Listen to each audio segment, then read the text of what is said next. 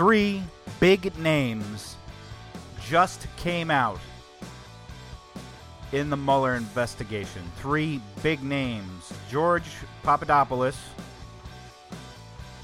Paul Manafort, and Rick Gates. We'll talk a little bit about that. I also need to talk about the dossier, the Steele dossier. The thing that kicked all of this off, because there's a lot of question marks and gray areas around the Steele dossier. Gonna look at that, the current state of this investigation, and more. So get ready and tighten your seat belts.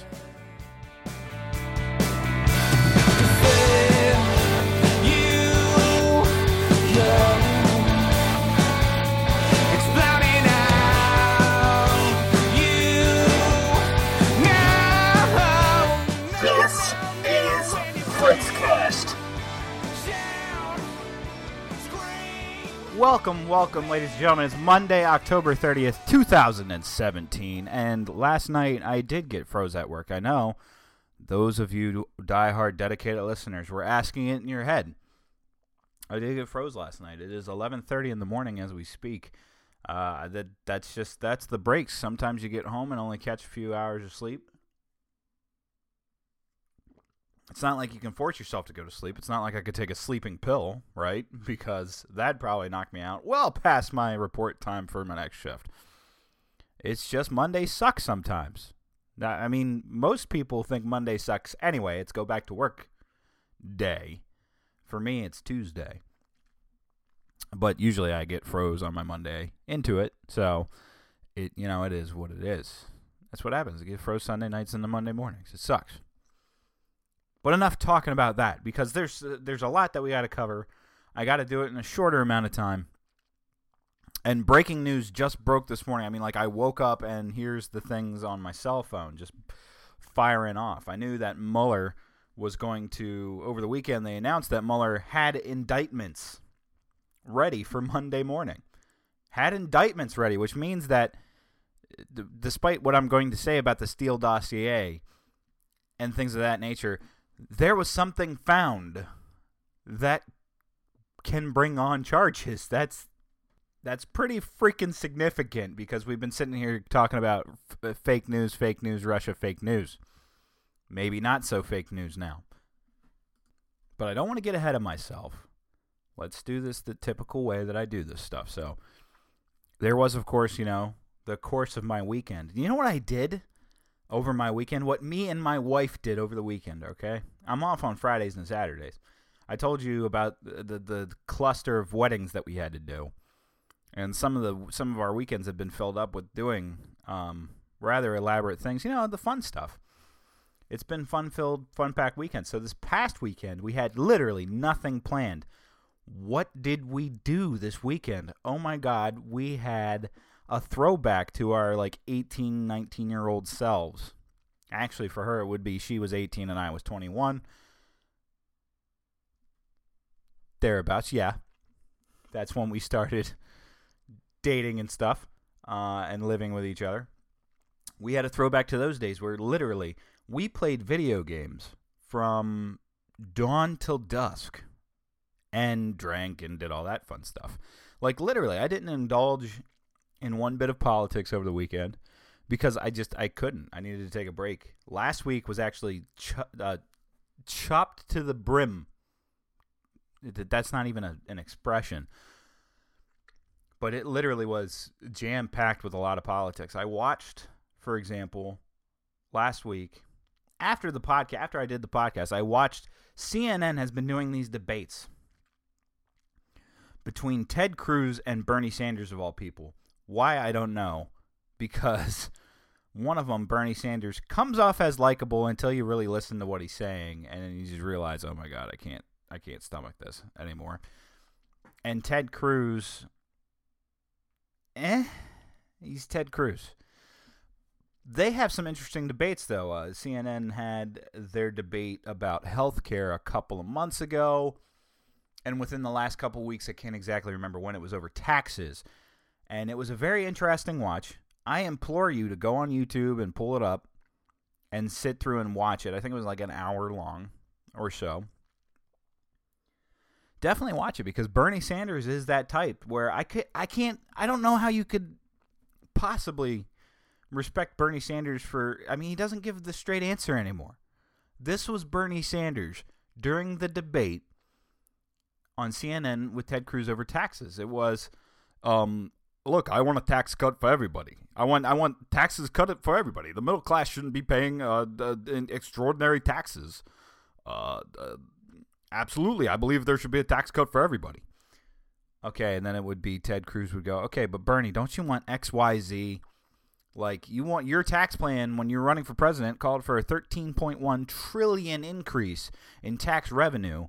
And if we took every single dollar from the top 10th of 1% that you're ragging on, if we took every single one of their dollars, we don't even make a quarter of that $13.1 trillion. So where are you going to get it from? AKA, you're going to get it on taxes being raised on the middle class. At which point Bernie said, okay, you know what? Good point, Ted. But in Denmark, if people want childcare, because they get taxed at out the wazoo on their income, meaning that they get much, much less income than they do here, they can get daycare at only $200 to $300 a month instead of $200 to $300 a week. So, do you want cheap childcare? That's do you want virtually free childcare? Well, it's not virtually free. You're still paying for it. Not only that, you paid for it twice. You're paying in taxes and you're paying an additional because your taxes didn't eliminate the cost. It only lowered the cost, which means you just exchanged money from one to the other, meaning that you did nothing. You accomplished nothing. That is what the entire debate was. It was Bernie Sanders saying, I want a tax cut for everybody, but in order to get all this free stuff, which there is no such thing as free stuff, mind you, everything needs to be paid for, and we pay for it by taxes. So you can get your taxes raised, but then think about the virtually free child care, the free health care, the free college, tuition-free college. He kept saying free, but not free, contradicting himself. He didn't want to stand up there and say, listen, I want to tax the bejesus out of you, and then you can get all this stuff at a discounted rate because the government's in charge of it. That's what it was at the end of the day.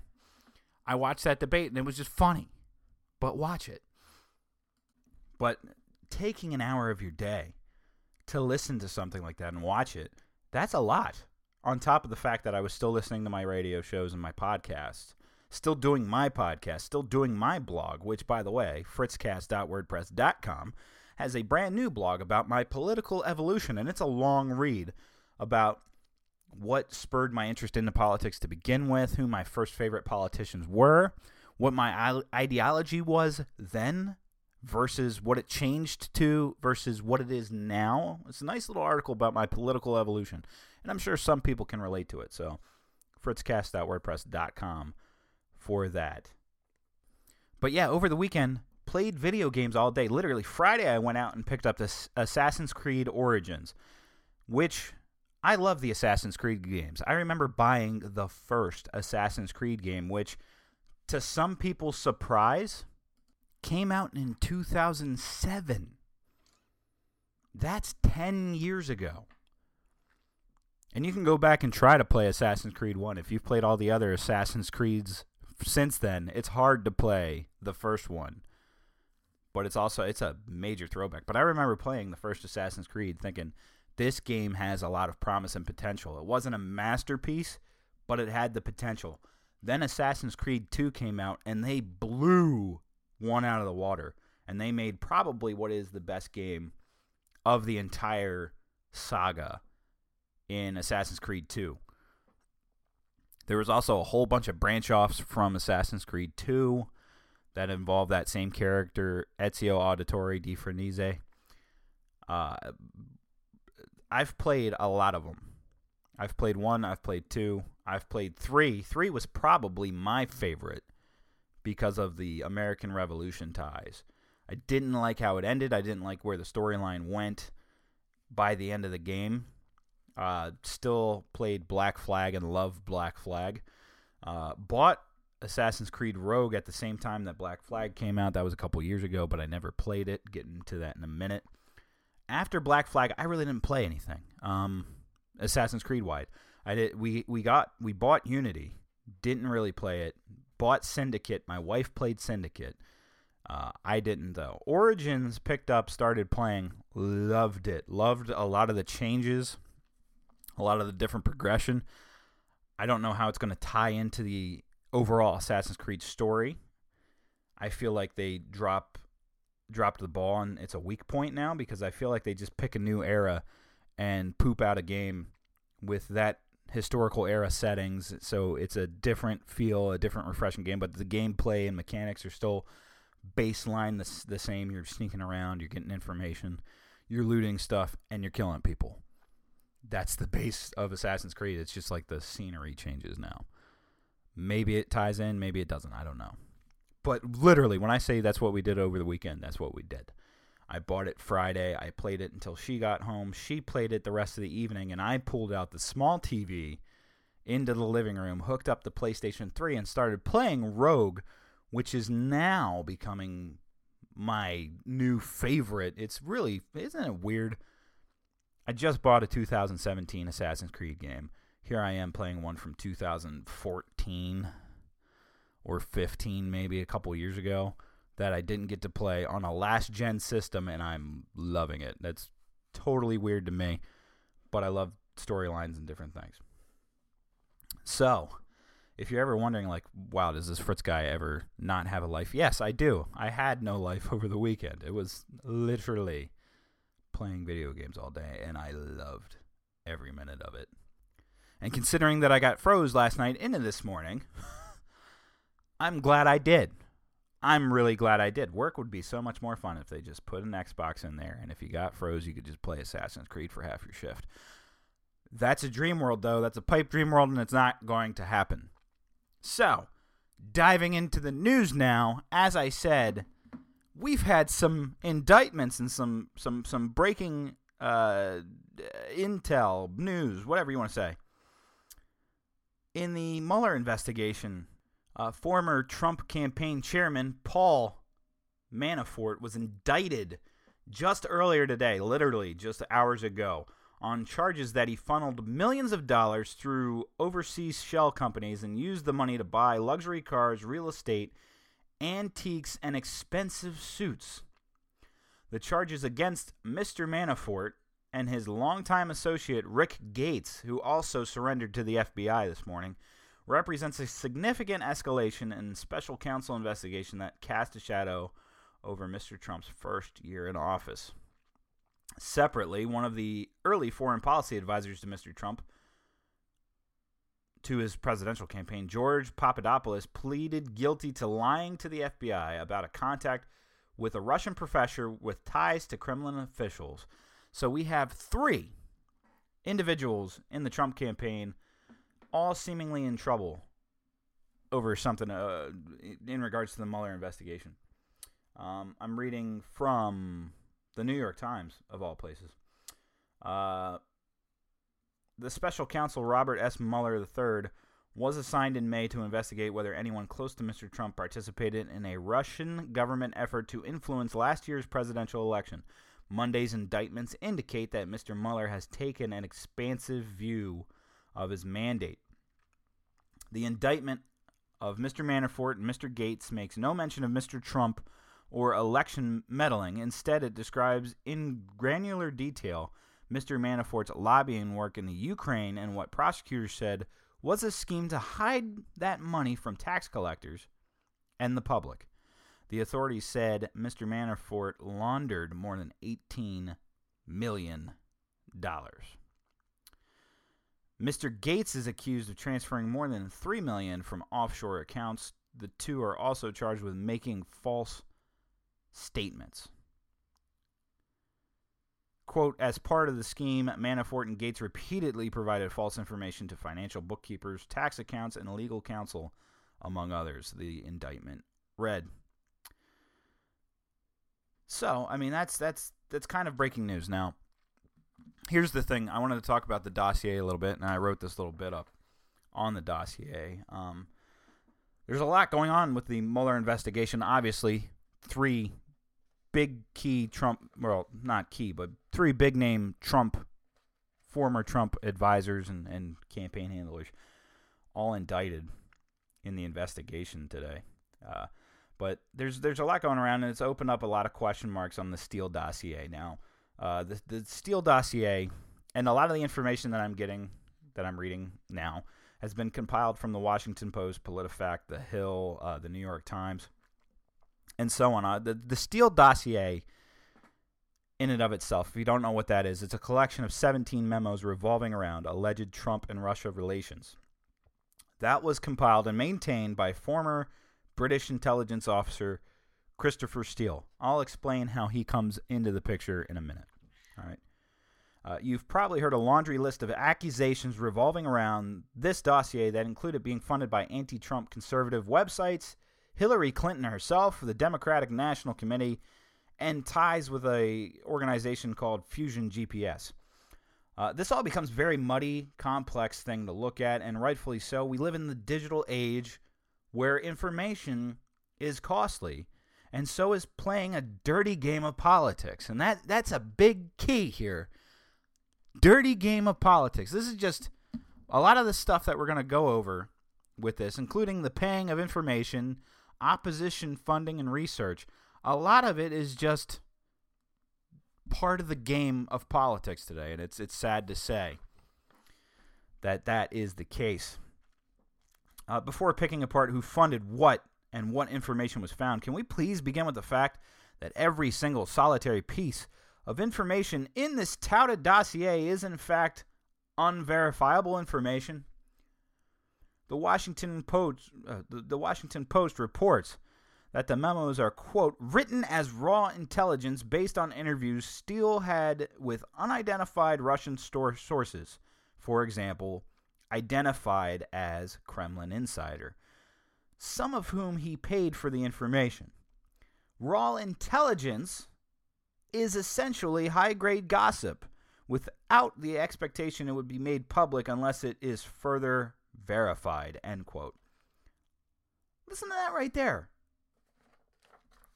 This is the Washington Post, of all places, telling you that raw intelligence, and most of the intelligence gathered in the Steele dossier, is information from sources that will remain unidentified that this intelligence officer had to pay for, which already makes it a little sketchy in my book. But maybe I'm just a little paranoid. I don't know. This key piece of information, the key piece of that, this is unsubstantiated, is seemingly tossed out the window when you hear the talking heads commenting on it.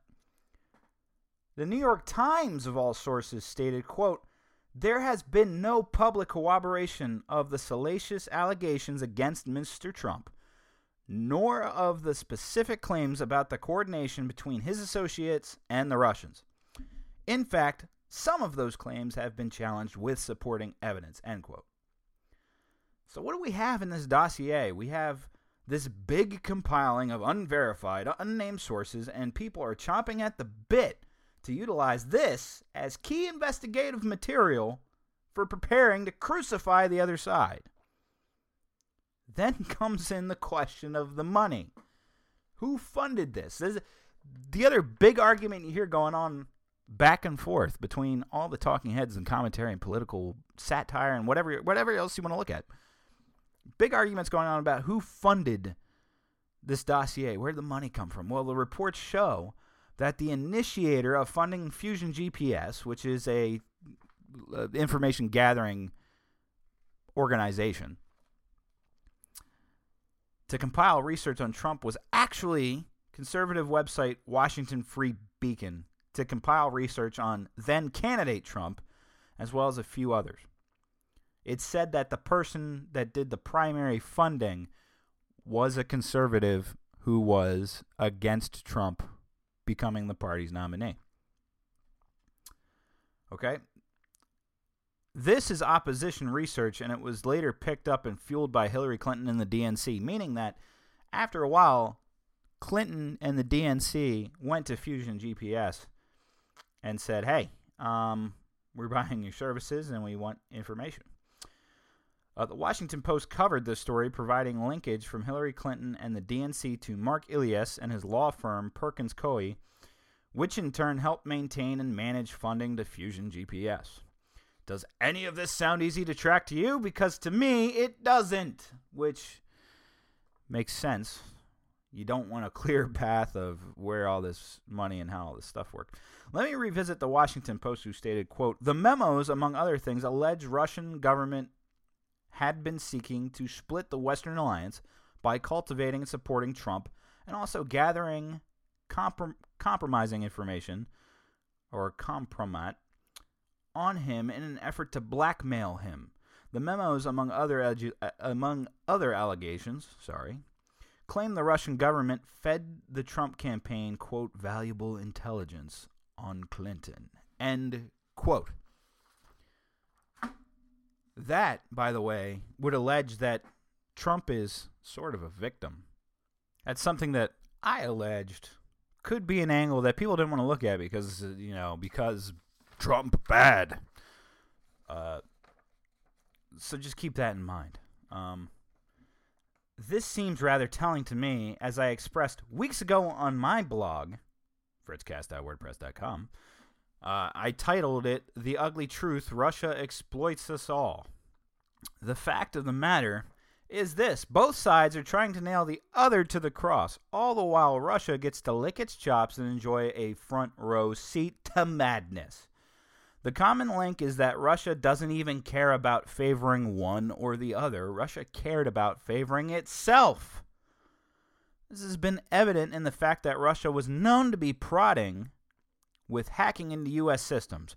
Russia is alleged to have done nefarious dealings purportedly in favor of Trump. Russia bought ads and pushed divisive ads from both sides of the political spectrum on social media websites. Russia wanted to fuel a divide. And they did. Not brilliantly either, mind you. They banked on stupidity and stupidity and passion won.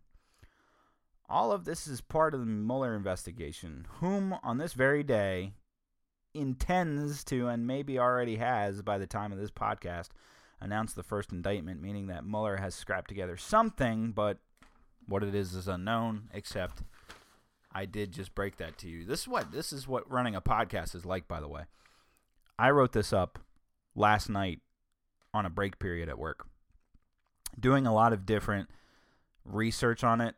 This was looking at, like I said, multiple news sources: The Hill, PolitiFact, the Washington Post, the New York Times, a lot of it. And reading it can be mind-numbing, and looking at the information itself, just where the money came from. Like, there was a story that broke last night. I want to say around 8 or 9 o'clock at night, about President Obama having donated money to the law firm. That law firm of Mark Ilias and Perkins Coie. Something about Obama donating nearly $1 million to that company, which was managing Fusion GPS, and lots of question marks about, did President Obama at that time know what was going on? And did he know, did this information about, did Fusion GPS gather information? Did he know that information at that time? Did he use that information to put a tap on any of the Trump people for government surveillance of it? You know, there lots of question marks stem from it. Same thing with the Uranium One deal, because we have this Fusion GPS stuff here. Then we have the Uranium One deal, which seems to be a conflated story of nothingness, with people trying to make the attachments to Hillary Clinton and the DNC, and making it a focal point, and trying to. It's a pissing contest. You guys see how bad the pissing contest gets? It's a little crazy. And it's still something in my mind that's very muddy and totally overshooting the main point. The main point being Russia did something. They wanted to fuel a divide. They've been pretty successful at doing it. But instead of looking at that angle, everybody just wants to say, but Clinton's more guilty. Or Trump is more guilty. Like, does it really matter if both parties are guilty now? Or if both parties were affected, does it really matter? Does it really matter the conversation we're going to have about it? Because Russia's just sitting there going, good. The Americans are the Americans are at each other's throats. It's amazing. That's probably what they're doing. Honestly, at the end of the day, because what's going to happen to them? What's going to happen to them? Whew. Among some of the other stories going on, because I'm so I can't. There's so much breaking on this as we speak that I can't really focus on it. Like just some of the headlines that I want to throw out there. There was it's Halloween time, so now we get the typical check your children's candy for razor blades and needles and all this other jazz. Which, as everybody has grown up, me now as a 28-year-old man who doesn't have a kid yet. If my kid if I had a kid and took him trick-or-treating, yeah, I would check their candy just because, we're going at strangers' doors and getting candy. The whole needles and razor blades and candy thing, it kind of been debunked as a supreme rarity, an old wives' tale, an urban legend, or as parents would say, shut up, that's what we did so that we could steal some of the good candy out of our kids' shit. Probably that latter one. I know I did that with my nieces and nephews. Let me take a look at your candy and make sure that nobody shoved a needle in there. Is that to say it's never happened? It has, but not at a wide scale to the degree that it sparked up a national campaign to check your children's Halloween candy. Not at that level. This year, it's that people are going to spike the candy with marijuana. That's right. They're gonna dope up your kids with weed, and which, by the way, let's just take a step back. That's ridiculous. Really, that's supremely ridiculous. Who would waste so much weed, sprinkling it in candy to give to children? Who would do that? Who would do that? All right, I don't even smoke weed. And I can tell you that somebody who has weed isn't going to be like, you know what, bro? I'm going to stuff it in candy so that all the kids can get hooked on the weed. No, they don't say that. They say this is my freaking stash and I'm going to smoke it or bake it into some brownies for myself. I'm not going to give it out to kids freely. Nobody. So now there's a scare going on about the candy might be marijuanaized. Which, you're living in a dream world. That's something that people would probably want. Like, I can go door to door and get candy, and it's laced with weed? So you can get high while you're eating your candy and continue with your munchies. So controversial. Now, speaking of controversial, another story that broke over the last week that you may or may not have seen. How about Corn Pops? Corn Pops, the breakfast cereal of Corn Pops, which Kellogg's was forced to apologize for. What, you don't know the details of this? Okay, I will tell you the details of this. A man by the name of Saladin Ahmed, a writer, an American science fiction and fantasy writer and poet, also probably most notably for being the author of the Black Bolt series from Marvel Comics, which I have never heard of. He took to Twitter on October 24th and took a picture of the back of his Kellogg's Corn Pops box, stating, "Hey, at Kellogg's US, why is literally the only brown corn pop on the whole cereal box the janitor? This is teaching kids racism." That's what he said, which caused a big controversy over Twitter, in which Kellogg's had to apologize, pull all these boxes of cereal, and fix the incredibly evil error of their ways. Now, Now, I want to point out, too, okay, this box of Corn Pops. Okay, now, mind you, the janitor Corn Pop is notably darker than the other Corn Pops. It is notably darker. However, he is also the only Corn Pop dressed. None of the other Corn Pops are dressed. They're all naked on this box. At least it appears to be that they are naked. So you have happy, smiley, darker Corn Pop cleaning as the janitor. But somebody took the time to look at the cereal box to point this out, saying that this is teaching our kids racism. Now, let me tell you something about kids and cereal boxes. They don't look at them. I never looked at a cereal box when I was a child. I just wanted the cereal. It's that's funny thing. I mean, shoot. I'm looking at the back of this box. I'm like, why would anybody look at the back of this Corn Pops box anyway? It's a little ridiculous. But the fact that a whole Twitter campaign blew up over this. Oh, my God. Oh, my God. Because there aren't bigger things going on in the world right now. And I sincerely doubt that this Corn Pops box was a sign of blatant racism. I really don't. I really don't. And then, this was the icing on the cake right here. He later tweeted, quote, "Today I used the computer in my pocket to get a cereal company to make their boxes less racist. What even is the 21st century?" Well, no. I sincerely doubt that your crusade worked out that way. You made a mountain out of a molehill. About probably something that was completely unintentional too, or maybe the artist that made the Corn Pops box, maybe he is an easy bit racist. I don't know, but unless he took a picture of it,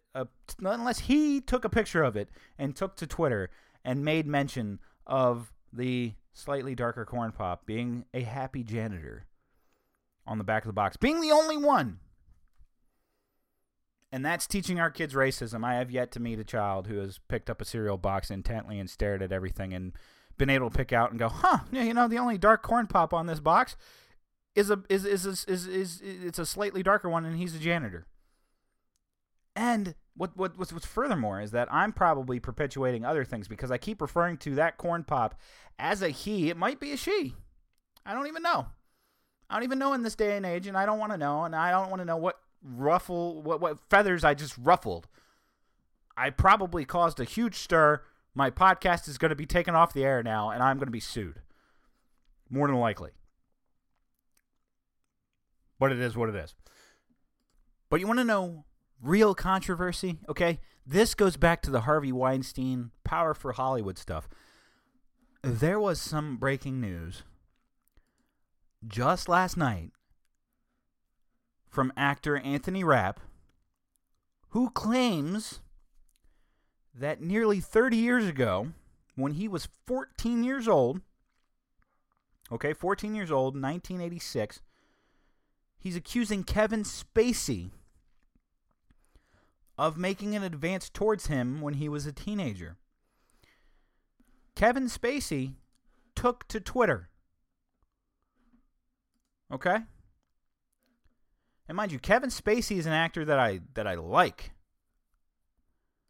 I truly do like, or did like Kevin Spacey as an actor. But here we go. This was Kevin Spacey's response on his Twitter, and it's a picture, mind you, because it's a big statement. So he must have typed it out and screenshotted in Word, his statement. And it says, quote, "I have a lot of respect and admiration for Anthony Rapp as an actor.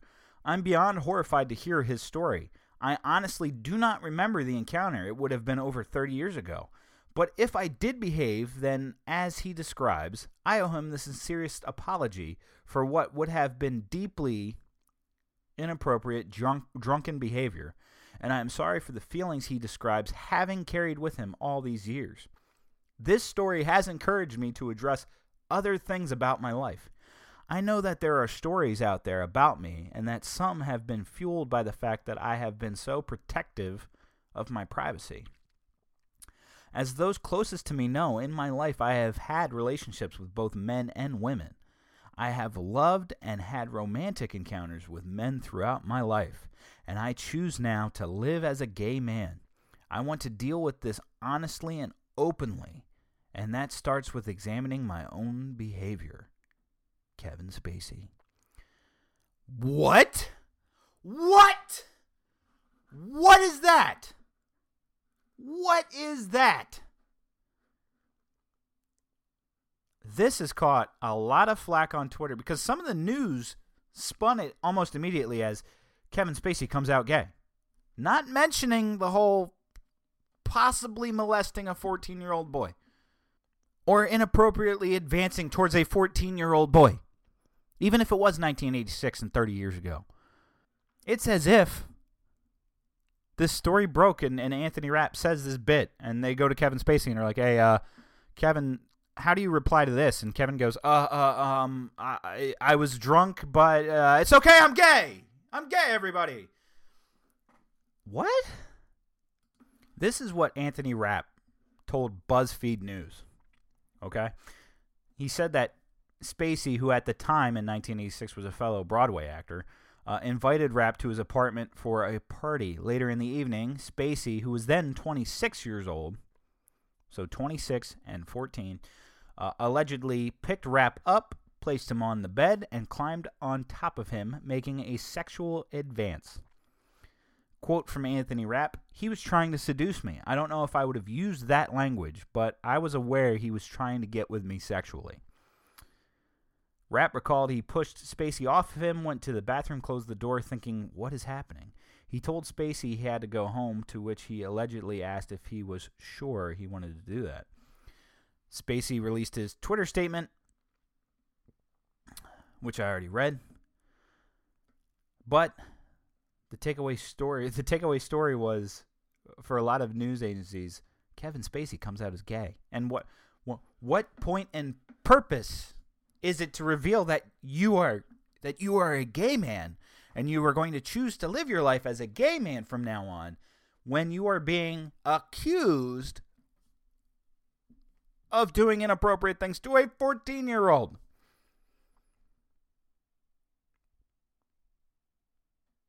Well, that's bizarre. That's bizarre indeed. If there's one revelation I've had from this whole Harvey Weinstein and now Kevin Spacey business, is that Hollywood is super fudged up.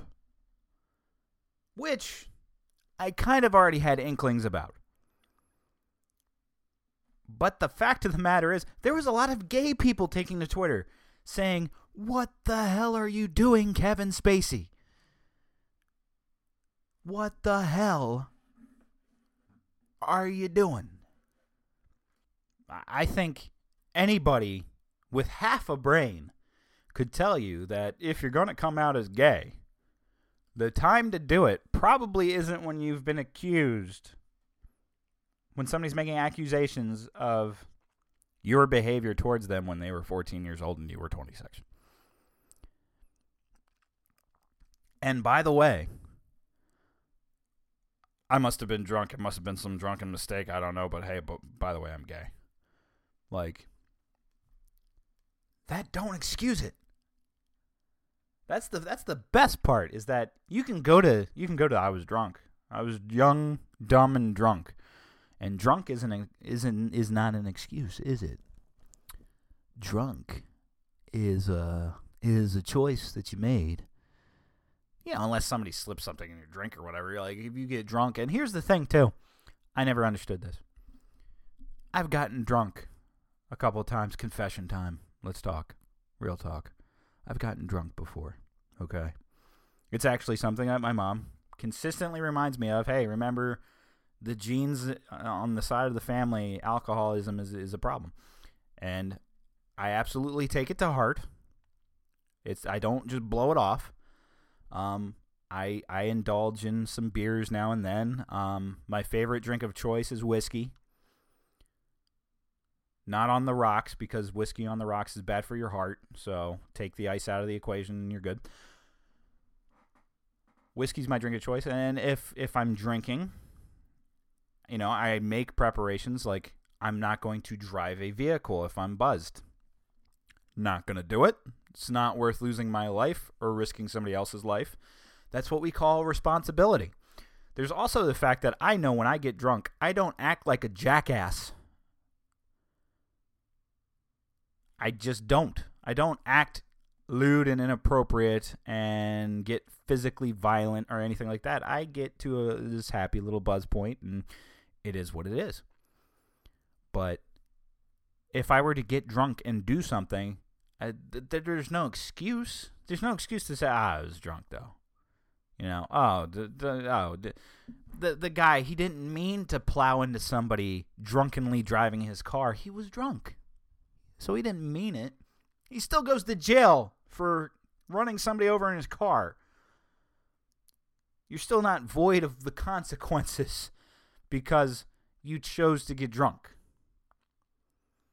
So coming out and being like, well, this is incredibly inappropriate behavior and I must have been drunk. Well, you still nearly molested a boy. Oh, I'm sorry, I forgot. Rape isn't rape if you were drunk. Totally forgot.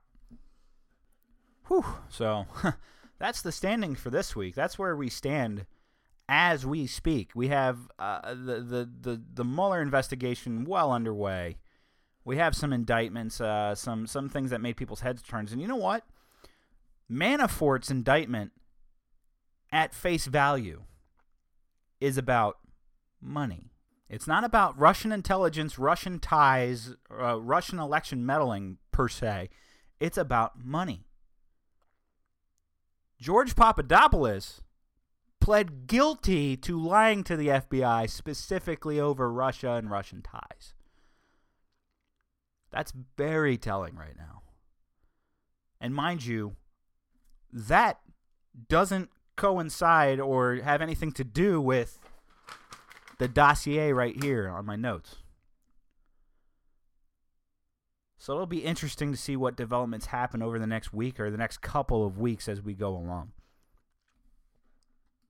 Now, I was just going to close out, but I remembered one more thing that happened over the weekend that kind of interested me, except after the drop, really big nothing burger. That was the JFK file dump in regards to the JFK assassination that Trump said, we're going to unclassify all the documents, which, by the way, wasn't a Trump call.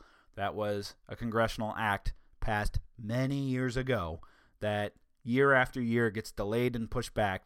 And, oh, by the way, not all the files got dumped because Trump came out and said, apparently the CIA and the FBI want some stuff redacted, so they're going to look over that before it gets released, a.k.a. file dump was some kind of distraction, except it really didn't end up working out because, I mean, nothing came from it. Nothing came from it. One of the biggest conspiracy theory events in history is the JFK assassination, and continually things come out and it just doesn't add up. The most interesting piece of information that came out of the JFK file dump was the UK receiving some intelligence that an assassination attempt was going to happen like 20 minutes or so before it happened. And J. Edgar Hoover having a statement of wanting to convince people that Lee Harvey Oswald was the only one involved. And I got to give myself props for saying Lee Harvey Oswald because all assassinators have three names, and I usually screw up and end up saying John Wilkes Booth or something else. I usually end up screwing up the names somehow.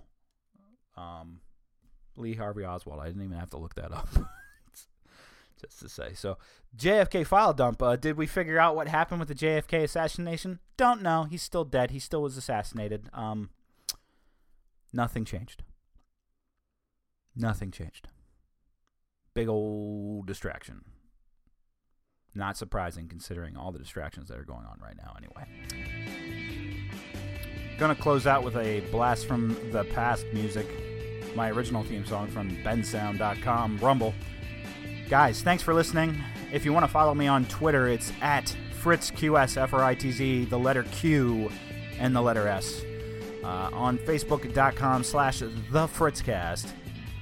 Fritzcast.wordpress.com for my blog. Check it out because I already know you haven't read my story to libertarianism. And I'm working on a YouTube channel. More on that later as developments come. If you want to contact me, it's fritzcastpodcast@gmail.com or any of the other links I provided. Love, peace, chicken grease. See you next week.